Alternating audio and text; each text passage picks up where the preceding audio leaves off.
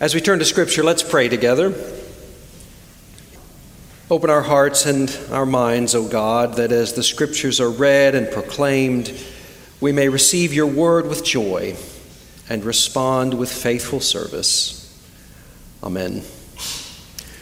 We're continuing our series this week, Signs of the Kingdom. Where do you see signs of the kingdom? Where do you see the Spirit at work in and through and around you? Last week we talked about a couple of signs, the lightness that comes from laying down our burdens and worries and trusting in God's grace, and the light that we can shine for others so that they can find their way to that grace. Well, this week we pick up another sign from Matthew chapter 13. Listen for what the Spirit is saying to us. That same day, Jesus went out of the house and sat beside the sea. Such great crowds gathered around him that he got into a boat and sat there, while the whole crowd stood on the beach. And he told them many things in parables, saying, "Listen, a sower went out to sow. And as he sowed, some seeds fell on the path, and the birds came and ate them up. Other seeds fell on rocky ground where they did not have much soil, and they sprang up quickly since they had no depth of soil. But when the sun rose, they were scorched, and since they had no root, they withered away. Other seeds fell among thorns, and the thorns grew up and choked them. Other seeds fell on good soil and brought forth grain, some 100-fold, some 60, some 30. Let anyone with ears listen." This is the word of the Lord. In my younger days, I used to do theater, and I got to act out this parable as part of the musical Godspell. I was one of 4 actors, each of us playing a different seed, each of us meeting a different end. The first actor was the seed that fell on the path, and as soon as she hit the stage, she was immediately jumped by other actors wearing beaks and flapping their wings and cawing like crows. They pecked her to death. The second actor was the seed that fell on the rocky path. He jumped up immediately and started to do a little dance, but then a piece of cardboard that was painted to look like the sun was held up over him, and he drooped and withered and then collapsed on stage. Now next was my big moment, for I was the seed cast among the thorns, and I was determined to play my part with special magnificence. Unfortunately, I was surrounded by equally zealous actors playing the thorns, and before I could even get warmed up, they started choking me, and I had no choice but to die a quick, tragic death at their hands. Then, of course, the last seed fell on the good soil, and she came to life slowly and gracefully and bowed to the audience, and everyone cheered. Isn't that wonderful? So, where are you in this story? Right? It's hard to hear this parable and not start to worry about the state of your life. If the seed is God's word, God's grace, God's creative power, then what kind of soil am I? Am I good soil where seeds can take root and grow? Or am I rocky soil or thorny soil or soil with birds circling overhead? What can I do to clean up this little patch of earth that is my life? That's often how we read this parable, and I'm not saying there's anything wrong with that, but I'm not sure that's the whole story, because it takes a parable of grace and starts to turn it into a parable of fear.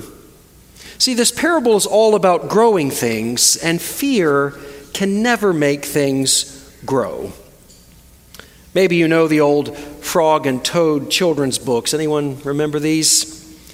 In one story, Toad wants to plant a garden, so he gets some seeds and he runs home and he plants them in the ground. And now seeds, he says, start growing. He walks up and down a few times waiting, but the seeds don't start to grow. So he puts his head close to the ground and says more loudly, "Now seeds, start growing." Still the seeds do not grow. Finally, Toad puts his head right down on the ground and shouts, "Now seeds, start growing." Then Frog comes running up along the path. "What is all the noise?" he asks. "My seeds won't grow," says Toad. "You are shouting too much," says Frog. "These poor seeds are afraid to grow. Leave them alone for a few days. Let the sun shine on them and let the rain fall on them. Soon your seeds will start to grow into something beautiful." Fear does not make beautiful things grow. So let's not focus on ourselves for a moment and worry about what kind of soil we are. Instead, let's turn our attention to the sower. After all, this is called the parable of the sower, not the parable of the soil. I think Jesus is painting a portrait of divine extravagance here. The sower is God, and God doesn't just scatter seeds of grace on good soil.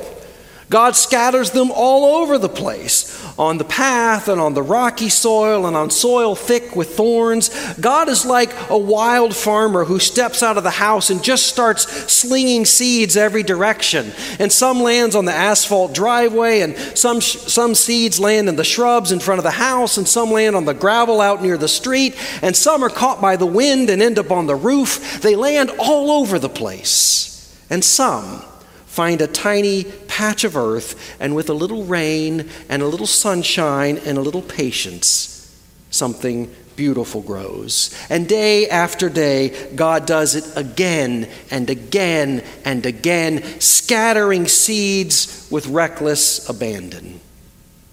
God scatters seeds of grace in mansions and in jails, in people taking the last breath of their lives, and in the excited hearts of children, at birthday parties and in hospital rooms, in churches and synagogues and mosques and coffee shops, on pickleball courts and in office buildings, in conversations around the dinner table, in the quiet stillness of the morning, in laughter and in tears, in war and in peace. God keeps on scattering seeds of grace endlessly, recklessly, extravagantly.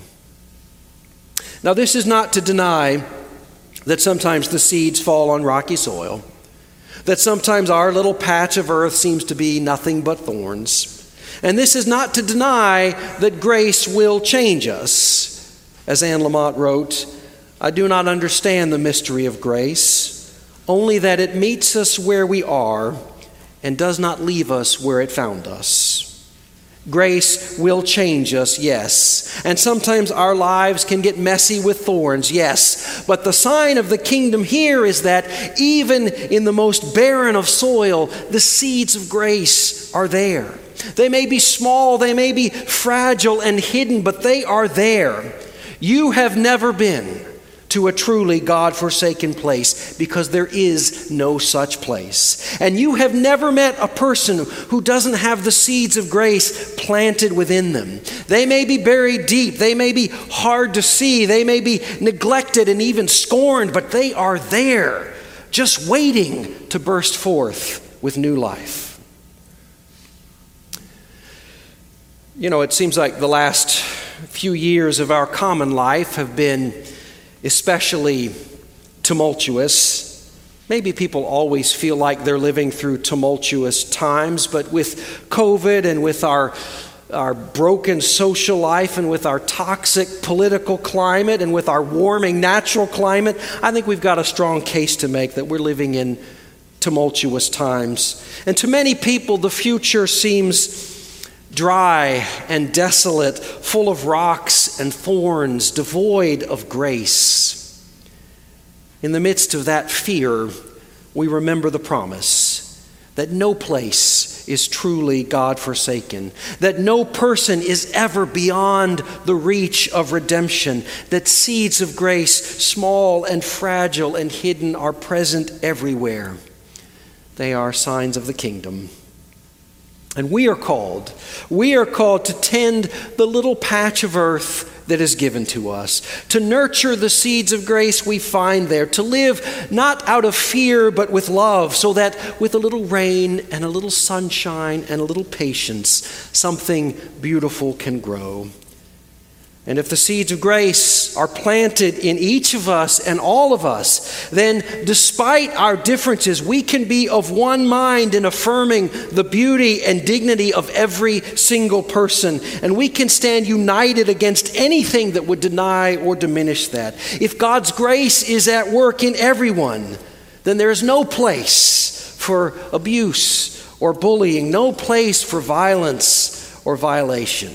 This too is our calling, to nurture the seeds of grace found in every person and to resist any and every attempt to destroy them. Of course, in the end, our hope is not finally in our ability to live up to that calling, but in the extravagance of the sower who just keeps scattering seeds of grace here and there and everywhere. In the midst of trying times, I often find solace in this poem by Wendell Berry. When despair for the world grows in me, and I wake in the night at the least sound, in fear of what my life and my children's lives may be, I go and lie down where the wood drake rests in his beauty by the water, and the green heron feeds. I come into the peace of wild things who do not tax their lives with forethought of grief. I come into the presence of still water, and I feel above me the day-blind stars waiting with their light. For a time I rest in the grace of the world, and I'm free. Rest in the grace of the world. Rest in the grace of God that holds all of us and each of us. Tend the little patch of earth that is in your care. Nurture the seeds of grace, small, fragile, hidden, wherever you find them. And trust that with a little rain and a little sunshine and a little patience, something beautiful will grow. Thanks be to God. Amen.